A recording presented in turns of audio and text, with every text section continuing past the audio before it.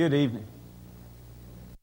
Good to see each of you, and if you're visiting with us, thank you so much for being with us this evening. We'll have visitors with us, and you being here is encouragement to us, and we hope that we can be an encouragement to you. We'll open your Bibles to Ephesians, the 4th chapter, and we'll continue a series that we began this morning, Ephesians, the 4th chapter. As you're turning there, just a little bit of interesting and positive good news.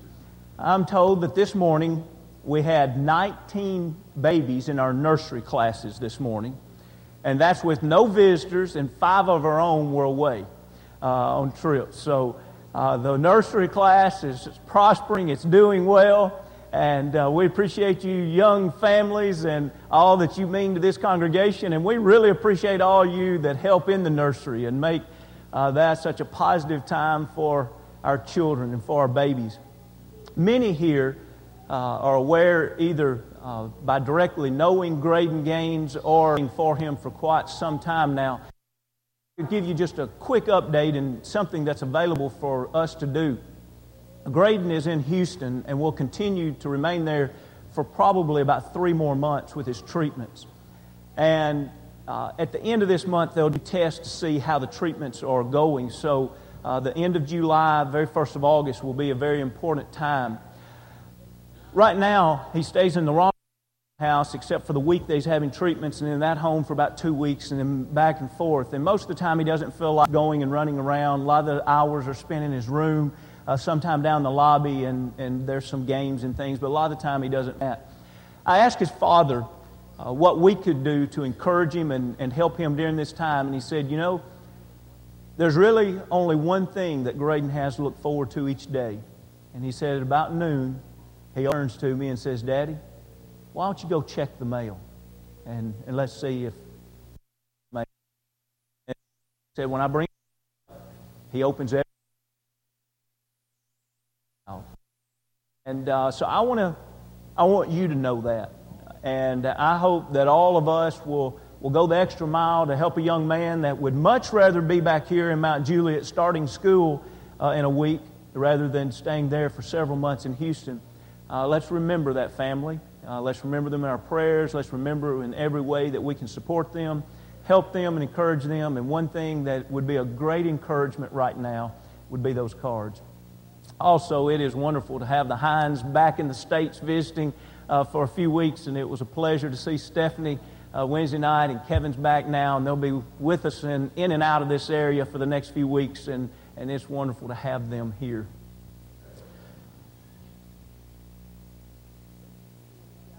Ephesians, the 4th chapter, we began looking at verse 16 of where we began also this morning. Middle of a sentence, but yet it sets the tone for why we're looking at least over a few sermons at these 16 verses.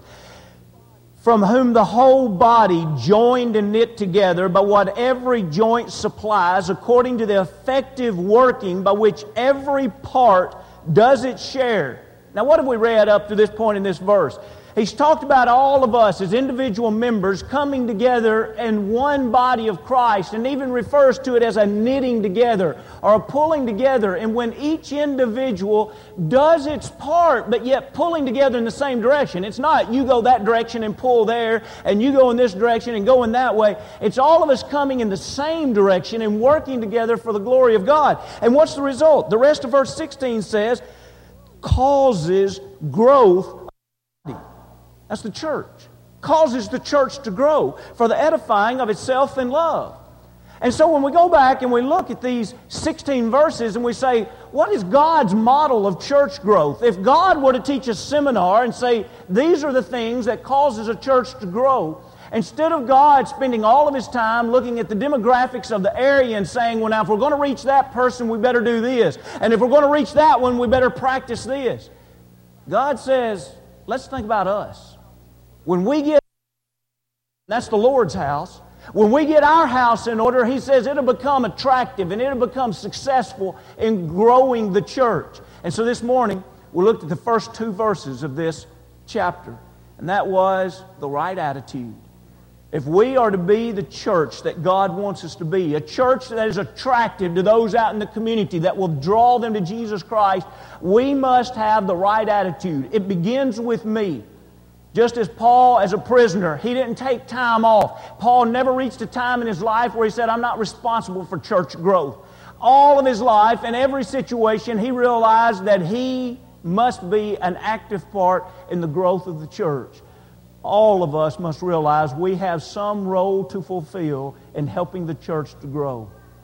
And then we noted those attributes that are so attractive. There in verse 2, it was lowliness, gentleness, long-suffering, and bearing with one another. When we portray those things to each other and even to the community, those are attractive attitudes. It's not about, hey, look at us. It's let others see Christ living in us. We don't live these things by nature. We live these things only when we are allowing Christ to live in us. And so the right attitude is of great importance. But let's notice the second thing this evening, and that is the right doctrine, the right teaching. Look with me, if you will, at the next 3 verses, and that is 4, 5, and 6. I'd like to introduce these 3 verses by reading verse 3. So let's pick up at verse 3, endeavoring to keep the unity of the Spirit in the bond of peace. And then he talks about the doctrine.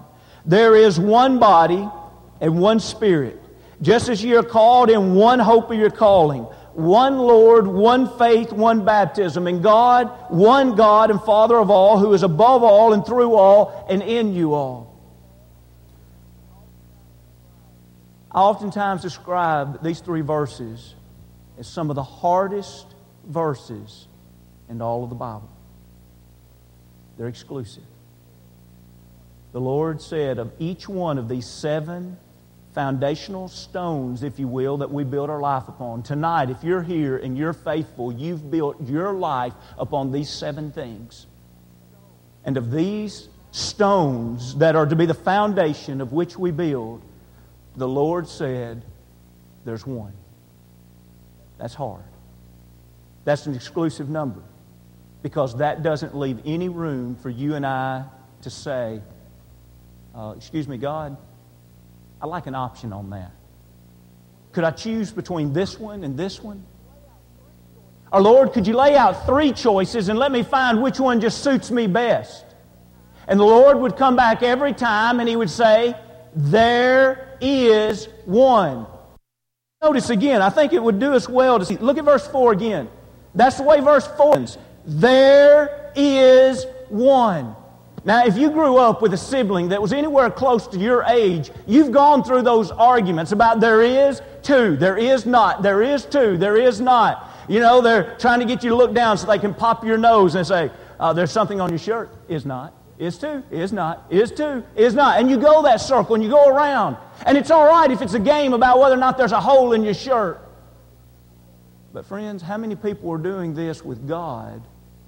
And they're going to play that game with God all the way to the day of judgment. God would say, there's one body. That's the church. There's one church. And then individuals say, it's not. No, God, it's not. It's your choice of churches. Just find the one that's best for you. We go back and God would say, there is one body. Is not.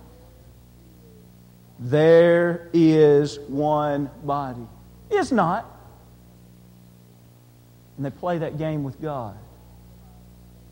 Except they'll realize on the day of judgment, when they stand before God and they realize that these are the words by which they answer on the day of judgment, that there was no gain. That it was the foolishness and the craftiness of Satan that had deceived them into believing that these verses were not important. Friends, when we think about the ones here, for tonight's sake, I'd like for us to just briefly think about at least 3 of these ones. First, is there only one church, or is there not? How many times have we heard individuals make those statements? You can read it on the back of semis going down the road. You could read it on the back of milk cartons. You can still oftentimes find it on bumpers going down the road, and oftentimes on marquees or even on radio stations. And that is, find the church of your choice and worship Sunday. Where is that in the Bible? Find the church of your choice. As if God had started several churches and then He says, you just find one that fits like a hand in a glove. Friends, either that is right or this is right. But both cannot be right. God said very clearly, there is one body. Jesus would speak of that body before it was ever established. And He would say, upon this rock I will build my, singular, my church. And the gates of Hades, or the gates of hell, shall not prevail against it. He spoke of that one church in Acts the 20th chapter and verse 28, and He described it as the church that was purchased by His blood. In Colossians 1 and 18, He even described the anatomy of that church, and He said Christ is the head of the body, the church. Christ's head doesn't have two bodies.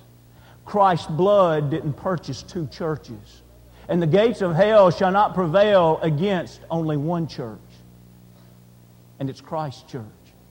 Someone says, preacher, that's pretty bold. Friends, that's Bible. I'm not up here trying to make something up. I'm not trying to make more of something than what God has said or less of something than what God has said. God is the one that put these three verses in the Bible that are the hardest three verses in all of the Bible. It takes all of the choices out. And God is saying, you serve me or you leave me. But there's no in between. We fully submit to God in everything, or we don't submit to God. There's one body. But notice also as we go into verse 5, He says there's one faith. Well, the same things that we oftentimes hear about the church are the same things that we oftentimes hear about faith. Which faith are you? One faith is as good as another. Oh, I like this faith. I prefer this over this faith. Where does faith come from? And really, what is faith? Now, we know that each of us must have faith in God. And so in that sense, there would be more than one faith. But that's not the faith that's being used here. You see, there's another way in which faith is used, the time that it's used here, and it's talking about the system of belief that are the result of following God's covenant. Christ's covenant, the New Testament. In other words, if we took Christ's covenant and we said to an individual here, you follow Christ's covenant and Christ's covenant only. Faith comes by hearing, hearing by the Word of God. Romans 10 and 17. So that individual takes and they form their faith based solely and only, solely upon the new covenant. And you take another individual over here and say, follow the new covenant and the new covenant only. They're the same faith. The only way individuals become of different faiths is when they take away from God's Word or they add to God's Word. And so when we speak of different faiths, actually what we're saying is we're saying, well, now which one are you choosing? One that adds to or one that takes away or one that's done a little bit of both? And so someone says, and they use denominational names, I'm of the such and such faith, and I'm of the such and such faith, and I'm of the such and such faith. And they look and say, well, what faith are you of? I want to be of the New Testament faith. The faith that comes about when an individual follows Christ's covenant and Christ's covenant only. When we think about that kind of dedication, you see, the emphasis is not upon man. The emphasis is not upon additional creed books. The emphasis is upon God. You see, when we speak of an individual being faithful in that sense, it's an individual that has fully submitted in every way to the will of God. Now again, we could ask God, God, how many faiths are there to be? And God would say, without any reservation, there is one faith. You see, then the choice becomes ours, not to decide which faith, but to decide, will we submit to God? Because God has only one system of belief for us to follow today. Now notice the third one here as we look in the 5th verse to the very next phrase. There is one baptism. Now we could ask men again today, how many baptisms are there? And they would speak of many baptisms. As a matter of fact, I'll just use this as a point of illustration. Next door to us, until just the last few months, last 6 or 8 months ago, there were 3 religious groups meeting in the 3 adjoining buildings next door every Sunday morning. Now I'm going to give you what I would believe to have been taught over there based upon the name that is on their sign. I have not gone over there and sat down and studied or asked them. I'm just giving you based upon the names on their signs. This is probably what you would have found. You could go into one of those churches and say, do you believe in baptism? And they probably would have said, absolutely. Once you invite Jesus into your heart and you say the sinner's prayer and you're saved, sometime in the next few weeks or sometime in the next few months, you'll need to be baptized as an act of obedience because of an inner faith that you have in God. And so in other words, their belief of baptism is taking the saved and baptizing them. We could go behind and we could sit down and talk with that religious group. And we could say, do you believe in a baptism? And they would say, absolutely, we believe in a baptism. Whenever an infant is born into our church family, when that infant is only a few days old, we bring that infant in and we sprinkle that baby because they have inherited the sins of their parents or of mankind. We could have gone next door, and the irony as we studied this passage, the group that used to gather next door to them actually believes in 2 baptisms within their own one religion. One of the baptisms that is very actively practiced across the world by this group is because of their great study in genealogy. And they find people in the past, sometimes many years ago, many generations ago, that through their study of genealogies, they found out that that person lived a wicked life and never submitted their life to God. And so they go through a procedure and they are actually immersed for the dead. The belief that when they rise up from that water, that individual that had died sometimes 100, 200 years ago is now saved because of their baptism of the dead, which is only mentioned one time in the Scriptures in 1 Corinthians 15th chapter, and it's being challenged and condemned by Paul. So what's the point? There we could talk to various religious individuals that were just next door. And they would have taught 3 or 4 baptisms among 3 religious families.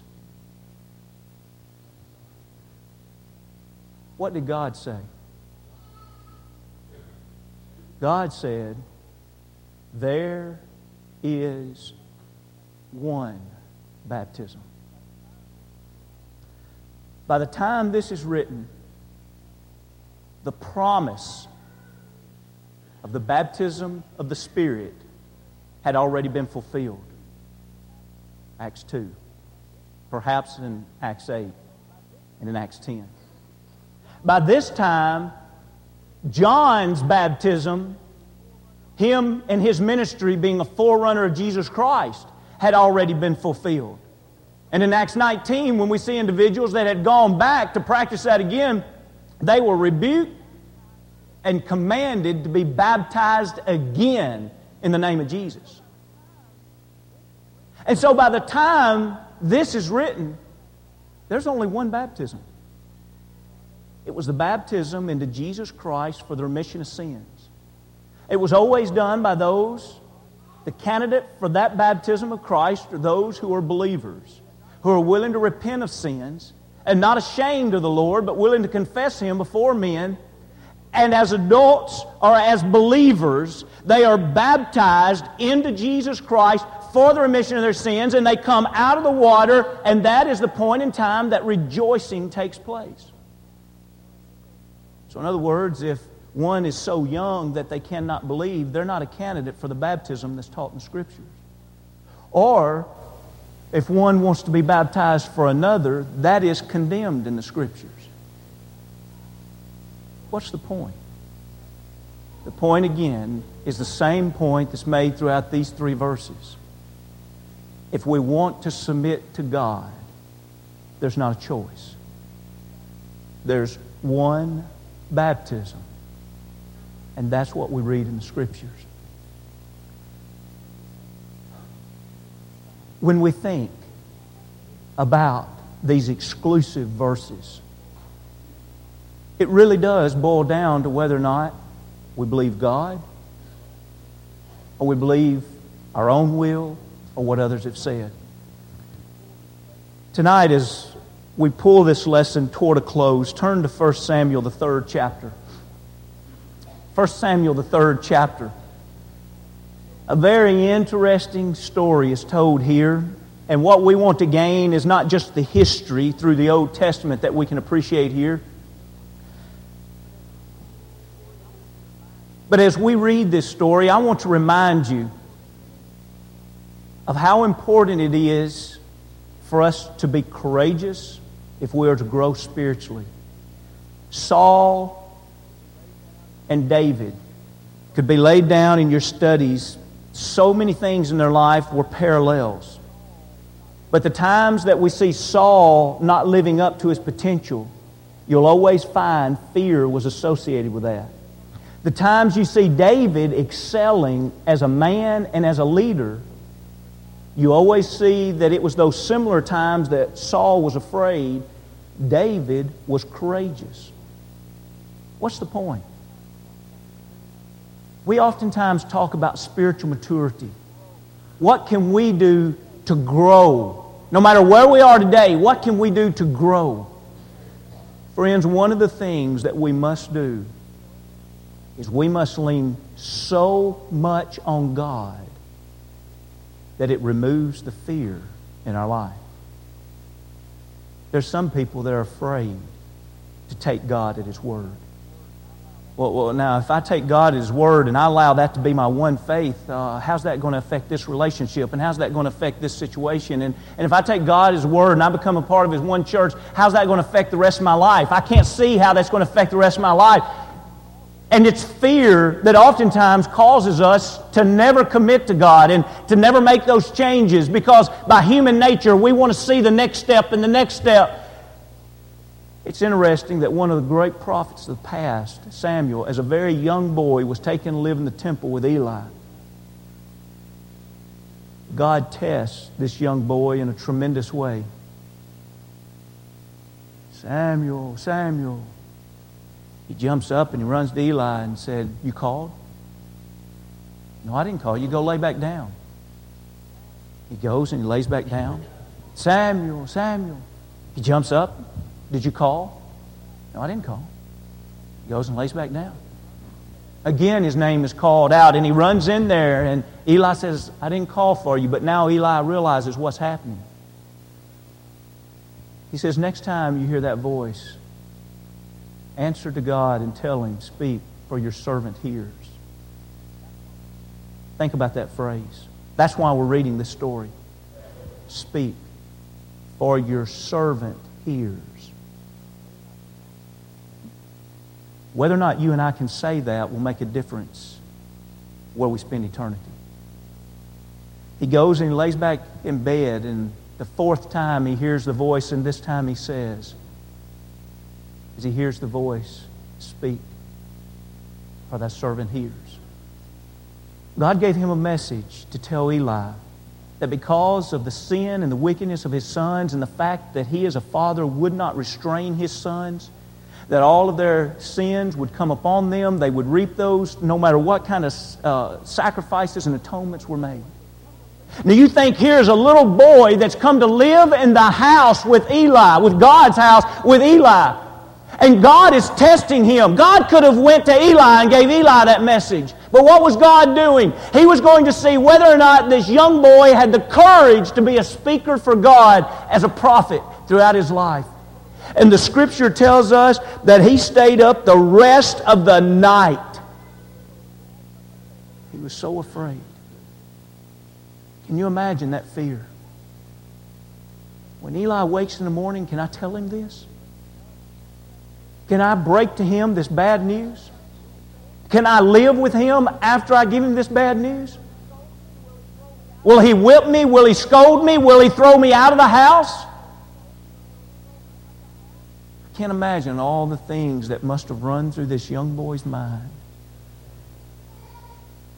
But the next morning, verse 17, Eli is calling him in 16. In 17 he said, "What is the word that the Lord spoke to you? Please do not hide it from me. God, do so to you and more also if you hide anything from me of all the things that he said to you." Then Samuel told him everything, and he hid nothing from him. What an example. In courage, he faced his fears by relying wholly upon God. Friends, the Lord teaches what causes the church to grow. And He says the first thing, get the attitude right. And we looked at that this morning. But then He says, make sure that the doctrine is right. And the only way that we can do that is to always say, Lord, speak. Your servant's listening. And when you tell me something that seems hard, encourage, I'll face it. I won't submit to my will or to other people's will. I'll submit to your will in all things. And it's then that you and I can help increase the population of heaven. Will you think with me on this question? What good have we done if we fill these walls 5 times over? And in so doing, we cheapen the truth so that it becomes a lie. And we do not increase the population of heaven at all. You see, when we talk about church growth, we're talking about sharing the truth so that we can share eternity with God. Let's close with one verse. Ephesians, the 4th chapter, verse 15. But speaking the truth in love. Now notice that phrase there. Speaking the truth in love may grow up in all things into Him who is the head, Christ. You see in that verse, verse 15, the things we studied this morning and the things we've studied tonight are blended. How important is it to speak the truth? All importance. How important is it to speak the truth with the right attitude, with love? All importance. Have you ever seen individuals that they spoke the truth, but yet they did it in such a coarseness or a harshness that they drove away anybody that might be a prospective convert? And yet, on the other hand, have you ever seen individuals that they didn't speak the truth, but what they did speak, they spoke it in a kind of love, and it seems that they drew so many people to them. Friends, we have a huge responsibility, not only for our own souls, but for that which we portray to the community about us. We're to be a light set upon like a city on a hill. And the truth and the love of God is to shine forth. That is a huge responsibility and challenge. But we must not and we cannot do anything short of that, or we failed.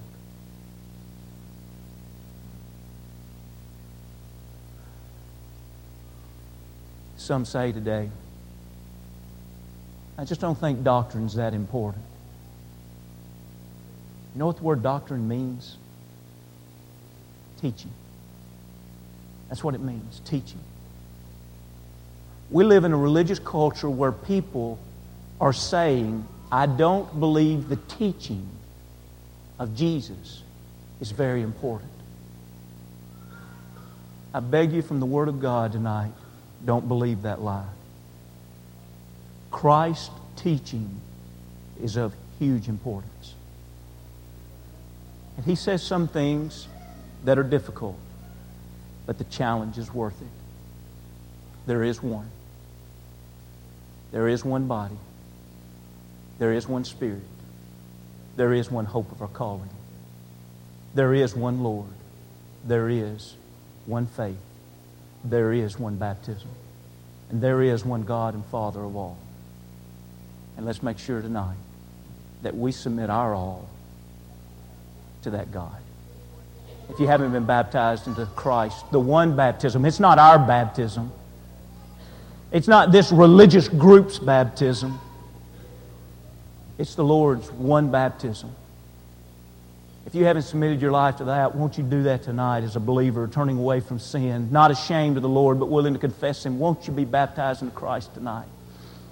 Maybe you've been baptized into Christ and somewhere along the way you've lost focus and you simply want to come back and get on the right track again. We all can appreciate and admire folks making positive changes in their life, and if we can help you in any way, come as we stand as we sing.